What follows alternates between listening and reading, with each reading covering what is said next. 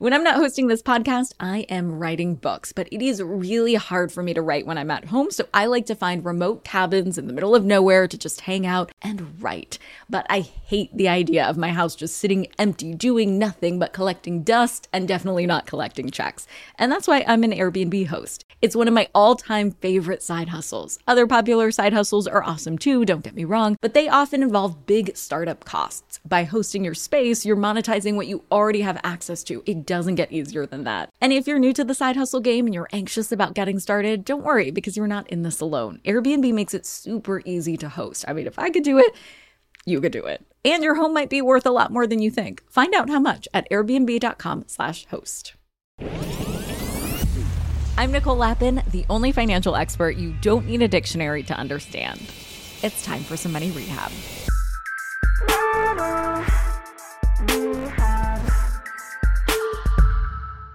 We've talked a lot about inflation and the forces that drive it. Supply, demand, supply chain. If you're caught up on money rehab, you could probably teach an Econ 101 class at this point on these principles. But what we haven't covered yet is how U.S. trade policy affects inflation. That's what we're talking about today with Fred Hochberg. Fred is one of the foremost experts on this topic in the world, really. And you'll hear why in a second. We talk about the role of the most important bank you've never heard of, Trump-era tariffs, and the China of it all. Here's Fred. Fred Hochberg, welcome to Money Rehab. Good to be here. Good to see you again. It's great to see you. Chatting with you again and connecting again. You chaired the Export-Import Bank under Obama, which is a big deal. I read that you were the longest serving president in the bank's history. So let's start there for folks who might not know. What the heck is the Export-Import Bank? Sure thing. So the Export-Import Bank was actually started by Franklin Delano Roosevelt during the Depression. And why was it started? It was started because there was a need to put more Americans to work. And FDR recognized that one thing that puts Americans to work is producing more goods and services. And in those days, let's be clear, it was more goods. And exporting is a way of expanding our markets. Today, we say that 5% of the world's population lives in the United States and 95% lives outside. So if you're not thinking about selling to the rest of the world, you're missing out on potentially 95% of the potential markets you could have. And what President Roosevelt realized is also that why don't people do more exporting? Sometimes it's because they can't get the financing or fear that maybe they won't get paid or the financial sort of roadblocks to it. So the Export-Import Bank was started in 1934 to try and find a way of having the government step in by guaranteeing a loan that a bank might make to a small company or that a bank might make to a foreign buyer so that they can buy U.S. goods and services. And that's so like advancing the money so that they're not out money, so that they're not dissuaded from doing it. That's right. So that if you may have them, you still have to compete on product and price and the characteristic of the product. But if financing is what's holding you back, there are some government solutions that can help take that off the table. That's what the Export-Import Bank does. It sounds very fancy, by the way. Exim Bank for short. It's not an actual bank. Like, where did you work? Did you work at the White House? Did you go to a bank? We have an office right across from the White House, right on Lafayette Square. Now, we're not a bank. We don't give out toasters. We don't accept deposits. But you don't get little mints? No mints. I guess that guaranteeing loans is a much bigger deal than getting little mints. So let's walk through a tangible example for somebody. Let's say they are running a shop that makes toasters and they want to start selling it overseas. And to do that, it's really expensive tell me all the reasons why it's so expensive and people might be dissuaded from doing it. And then why they could actually get financing or help to do it from Exim Bank. Let me use a real example. There's a company right here in Miami where I am speaking to you for today called Dematech. And they make, in the early days, they made surgical sutures that would be used during surgery. Actually, during COVID, they were making masks and also test kits. And about 95% of their business was overseas. And so what the Export-Import Bank does is twofold. One, it provides them with working capital because they need to borrow money to make the product and prepare it and ship it overseas. And sometimes your local bank may say, well, it's fine if you have a customer there in Florida, you have a customer in Texas, because we know if there's a problem, the company in Texas doesn't pay, it's not that hard to collect within the United States. It can get much harder to collect if you're selling to Egypt or the Middle East or some places in Africa or even in Western Europe. So what the Export-Import Bank does is works with a company like Demotech and said, we'll guarantee it. If for some reason your buyer overseas doesn't pay, we'll pay, so the bank feels comfortable making the loan. And then we go and make sure that client pays us back. So we're providing insurance in that way. Because if you're like the suture company, you have to put money into manufacturing before you ever get paid from wherever you sold it in Egypt. And probably those accounts receivable will take a long time. So fronting the money takes away some of the pressure pain points. Exactly. For it takes away the businesses. Pressure, the pain point, and the risk. Because as I said, you might say, well, I can sell it to Texas. That I'm not worried about. But if I'm selling to Egypt or India or Sub-Saharan Africa or Latin America, if they don't pay, it's not as easy to collect on that on those foreign receivables. Is there any guidelines around the types of companies that can get funding from the Exim Bank? Do you have to be a certain size? Can small businesses do it? How do you get it? Can be very small. There was a company early on I met called Jenny's Pickles. They made pickles and exported them overseas, as an example. They were a teeny company doing less than $1 million a year. The only real criteria is going back to President Roosevelt, the Export-Import Bank was about supporting U.S. jobs. So the goods have to be made here in America and shipped from America. We did a lot of work in those years with General Electric, for example. If they make power turbines in America and they need internal credit for their buyers overseas, we can do that. If they're making them in France, where they do a lot of manufacturing, or Germany or in Brazil, we're not about the company, we're about U.S. jobs of the American worker. Yeah, that makes sense. Anybody who wants to maybe get funding or help from the Exim Bank, is the application process stringent? Is it hard to go through? Government stuff is always hard and like very red tapey. Right. I sound like a commercial for it because I think it's so cool, but I know it's not maybe the most mainstream thing or even well known. Well, we tried to do a lot to simplify it. And one of the things I'm proud of that the team did at the Export-Import Bank is we really reduced how long you wait for an approval. And we were getting better than 98% of our approvals out in less than 30 days. And the ones that really took longer than 30 days were generally multi-billion-dollar deals that are just impossible to complete in 30 days. If you're helping to build a power plant or a solar or a wind farm, that takes a lot longer. So we reduced that. Mostly what we tell people to do, I'm not there any longer, what we would tell people to do, obviously, is first thing you go to your bank. You should talk to your banker because she or he may have experience with the Export-Import Bank and could say, no, we can do this on our own, or we'll use the Export-Import Bank. And if your bank is unfamiliar, we would tell people, go to exim.gov.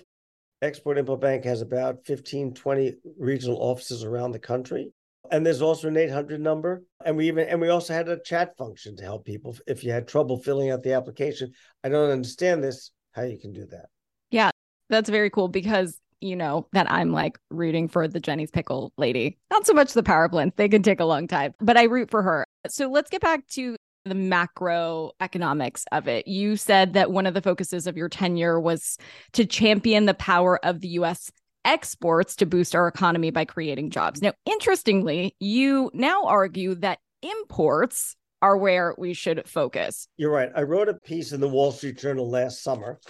And in the piece, I talk about there is also a value of imports. And when I talk about imports, one, we're facing unprecedented inflation. It's thankfully beginning to slow and taper down. Or inflation's been running at a high rate. And you have to look at what's causing inflation to be such a high rate. One factor, and it's only one factor, obviously, are tariffs. President Trump put in a number of tariffs on steel and aluminum, as well as tariffs on China. And those raise the cost to American consumers because a tariff is nothing more. It's a sales tax. It's a consumption tax. So I made the argument we could actually reduce some of these tariffs and make it easy on the American pocketbook and reduce the cost. When President Trump put in the tariffs, I argued against them. I thought that they were hurting the American consumer, hurting American innovation. And at that time, we estimated it could cost the American consumer about an average of $1,000 a year. So I've never been a big fan of tariffs. And with high inflation, seems like an opportune time to really look at that. So where were the tariffs placed? The tariffs are placed primarily on Chinese goods. And the problem with that is, one, we pay the tariffs. The American consumer pays the tariffs, not the Chinese, not the company that is shipping goods to America, but it's collected when the goods hit our shores or get off an airplane, and the importer has to pay that. And generally, the importer is passing that cost on to the consumer. So that's why I think tariffs are a bad idea. The other thing is, and we get a lot of innovation from imports. I would argue, and some would argue, I'm sure, against me, but American cars are far better today because they faced foreign competition in the 80s, and it made American cars better and more globally competitive. When GM, Ford, and Chrysler had 90% of the market, they had very little incentive to improve quality and reduce costs. When they started facing companies like Toyota and Honda and others, they actually had to get their quality in line and their reliability in line. And you don't ever talk anymore, Nicole, about getting a lemon as a car. So I believe imports are important as partly as inputs into products. The most innovative passenger jet plane we make right now, the Dreamliner, the wings come from Japan. It is important to have global, and the term people use, instead of just supply chains, they call them value chains, because it's not just buying a cheaper widget or a cheaper fastener. It's what it's really is saying, if we can get the best technology and the best manufacturing on the wing assembly from Japan, let's use that. The iPhone is the perfect example. Those components come from 43 different countries in order to make the iPhone really work. Without inputs and without those value chains coming from Switzerland, the Netherlands, raw materials from the Congo, the glass on it actually comes from Corning, New York. A lot of the displays come from Korea, actually from Samsung. But putting all that together both reduced the cost and made it the most innovative product it is today. And that's what competition does, right? No matter where it's from. It forces companies to be better, do better, make more innovative stuff. So these tariffs that were placed on imports, like I remember going while I was at CNBC and maybe at Bloomberg to the ports out here in Los Angeles and Long Beach. They're incredible. They're just like so fascinating to watch all of these containers come in to the United States. So as soon as some goods come in, that's when the tax is placed. And then the person who was essentially ordering those goods would need to pay the tax. And ultimately, that would pass on to the customer. So you're saying if we roll those back, inflation will go along with it? It is a help. The real driver of inflation is the Federal Reserve Bank and what they charge for interest rates. So the major job is frankly outside the hands of the politicians, outside the hands of President Biden and the White House, but really with the Federal Reserve. So let's be clear about that. But reducing tariffs is one thing that can be done by the administration and can be pressured from Congress as one small step in that regard. But the major thing is with the Federal Reserve. And we have seen a slowing of inflation. And one of the things I think that we lost track of is during the pandemic, people were not traveling, not going to movies, not going to concerts, and they were home. And so people were spending more money on TVs and furniture and goods. And that partly caused a great backlog in the ports because demand for goods went way up about 15%. And our use of things like TV services, movies dropped. So that's a large shift to try and absorb in a very short period. This is like your Super Bowl, Fred. I don't think I've ever thought about the supply chain as much in my life as I've thought about it the last few years. This was the time that imports and exports became the most sexy and top of mind for everybody because the whole system was mucked up. So what is the supply chain? Like, we talk about it so much. Right. So, for example, I know, if you look at your iPhone, when we talk about a supply chain, as I said, the rare earth minerals that are used so that the circuitry works well, actually, most of that comes from the Congo. And the portion of your iPhone that calculates how many steps you take a day, if you want to get your 10,000 steps in, that comes from the Netherlands. And if you want to see whether if you turn your phone sideways or upright so that it always knows what direction it is, that gyroscope comes from Switzerland. So when we talk about the supply chain, it's pulling all those components together to create the iPhone. And what the supply chain is doing, or value chain, is we're getting the best thinking. We're getting innovators, engineers, entrepreneurs from around the world all contributing together to make a better product. It is assembled in China. And partly because of just the way global trade works, the iPhone says made in China, but a very small portion, less than $10 of the value of an iPhone, actually is Chinese.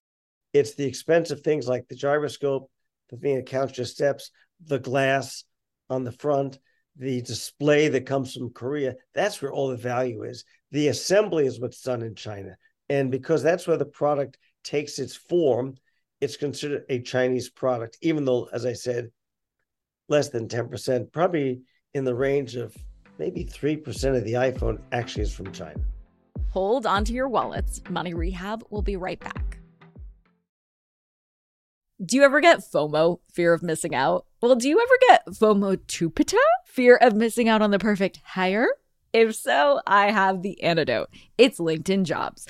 LinkedIn Jobs helps you hire professionals you can't find anywhere else, even those who aren't actively searching for a new job but might be open to the perfect role. In any given month, over 70% of LinkedIn users don't visit other leading job sites, and that adds up to a serious squad of awesome candidates. LinkedIn has over 1 billion professionals on the platform, and these candidates are super qualified. So much so that 86% of small businesses get a qualified candidate within just 24 hours. I work with LinkedIn Jobs for all of my dream team needs, so they're hooking up money rehabbers at linkedin.com/MNN. Go there and you can post your job for free. That's linkedin.com/MNN, as in Money News Network, to post your job for free. Terms and conditions apply. Money rehabbers, you have money hidden in your house. Yeah, just hiding there in plain sight. Okay, so I don't mean you have gold bars hidden somewhere in walls, treasure map style, but you do have a money-making opportunity that you're just leaving on the table if you're not hosting on Airbnb. It's one of my all-time favorite side hustles. By hosting your space, you are monetizing what you already own. It doesn't get easier than that. For me, hosting on Airbnb has always been a no-brainer. When I first signed up, I remember thinking to myself, Self, you pay a lot of money for your house. It is time that house returned the favor. And to get real with you for a sec, I felt so much guilt before treating myself on vacation because traveling can be so expensive. But since hosting on Airbnb, I feel zero stress for treating myself to a much needed vacation because having Airbnb guests stay at my house when I'm traveling helps offset the cost of my travel. So it's such a win-win. I mean, if I could do it, you could do it. And your home might be worth more than you think. Find out how much at airbnb.com/host. And now for some more money rehab. China has been a hot topic lately, too. And you've been talking about this for years, and now it's really come to the forefront again as well. In 2020, you wrote a Medium piece called "I've been traveling to China for 40 years. It's time we get this relationship right." A few questions about it. But the first is, what's wrong with the relationship? Right now, it is one area that both Democrats and Republicans on Capitol Hill and both the House and the Senate can agree. They all think China is a bad actor and needs to be contained. So there are not a lot of people who in government can be advocating for let's find ways to work together. And it's very easy to say anybody is, oh, they're too soft on China. They're not tough enough on China. We need to be tough with China. We need to compete with China.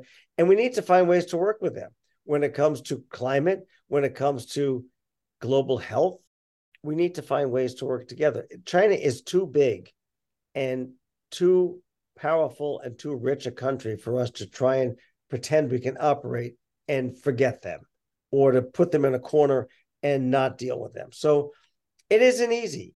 One of the things that I think we see President Biden doing is saying we need to get the rest of the world with us to work together on issues around China. We cannot just isolate them. We can't do it by ourselves. But doing business with China, as you mentioned before, is really tricky, right? It's not the same as the way we would do business.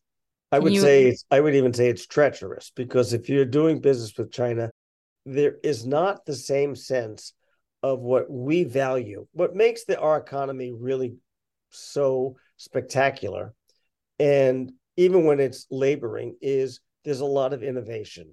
There's a lot of what we call intellectual property, whereas the innovation, we talked earlier about the iPhone, or innovations in automobile manufacturing and so forth. So in China, it's much, much harder to protect those ideas, to protect the patents and copyrights that essentially are what makes our economy really run and tick and excel to such a degree. And that's really at risk when you do business in China. Because if they own 51% of your company, it's much harder to keep your intellectual property. And what's the secret sauce, like we used to call it McDonald's, keep that secret. You said that the strategy of the Cold War won't work with China. We need to find a better way. Let's remember, when we had a quote unquote, first of all, just the idea, it's a war. A Cold War is still a war. We just don't want it to be a hot war. When we were in a Cold War with the Soviet Union, we wanted to make sure, each side was trying to make sure the other side would, quote unquote, cry uncle and no longer be a viable country. That's where a Cold War is trying to defeat one side. We aren't going to defeat China. China is not going to defeat the United States. We're going to have to find ways, and it's challenging. It's not at all easy. Find ways where we can cooperate and where we can compete. And I think the problem today is, under Xi Jinping, the president of China, we've narrowed the areas they really want to work together on. And it's very hard to negotiate or find common ground when the other side is not interested. And so that's, I think, the challenge. There is no easy cookbook recipe for how to fix things with China, because in many ways, they're not interested in working with the United States. They're not that interested in working with a lot of the West. They think the West is corrupt. They think the West doesn't have the kind of moral values, similar to what Putin has said about the West. And that makes it very difficult to find common ground and find things we can work on. And how do you think that's going to affect the U.S. consumer or U.S. small businesses? I think we're seeing a couple of things happening. One, some things are being reshored. The fancy term is they're making things more in America. Two, I think there are more goods that were made in China that are going to be made elsewhere. Apple is looking to assemble the iPhone in India. A lot more clothes that used to come from China coming from places like Vietnam and Bangladesh. So I think companies today, if they need to expand, they're really being very careful if they expand in China, because the political risk, which was really not such the case 5 years ago, is so much more extreme. That has to factor into people's decision-making. So I think that's a major change in trade, Nicole. I think the political risk between China, Taiwan, Russia has just changed our view of globalism and the free flow of goods and services moving, and people could get the best product at the best price or the best service. There are much more little barriers to that today than there were even 5 or 10 years ago. Yeah, I feel like just in a macro sense, there's a rolling back of this globalization or globalized economy. What do you think? I think you're absolutely right. I think the sense of where China is, coupled with the coronavirus, which put a premium when we were short of personal protective equipment, people call it PPE. Now, I don't think that the problem in that case, just for a quick aside, is we didn't have any inventory. I make the analogy, if there's a bad hurricane or snowstorm, you fill the car with gas, you buy a few extra groceries, you fill the freezer. We left the cupboards bare. Yeah. And so that's one reason we were caught flat-footed and caught without some of those essential protective equipment for healthcare workers. But so that won't be solved. But I think that we're in a period where there's less trust. I think there's less trust. The coronavirus, I think, made the world a little less trusting of each other. People wanted to hoard vaccines, hoard ventilators, not share them globally. So I think we could move back on globalization, move back somewhat on the free flow of goods and services. Yeah, I feel like barring life or death, or vaccines or ventilators or anything actually urgent, there's not an urgent need for dresses made in China, right? We could do without that. What we have to remember, one thing China did, which people don't like to, on the positive side, they were an enormous driver of global growth, both in producing inexpensive products that kept our inflation at bay. You can buy a large flat screen TV for a couple of $100 today. So one was inflation. Two, they actually bought a lot of goods and raw materials from the rest of the world. So they drove the economy. They were growing at 6, 7, 8, 9%. So they were helping to fuel global growth. Something like 400 million people in China alone came out of poverty.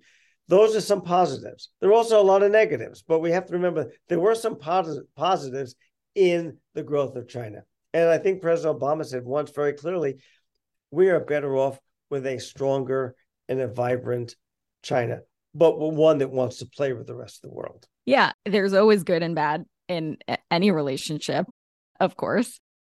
And so for the American consumer, do you feel like there's an obligation to buy American?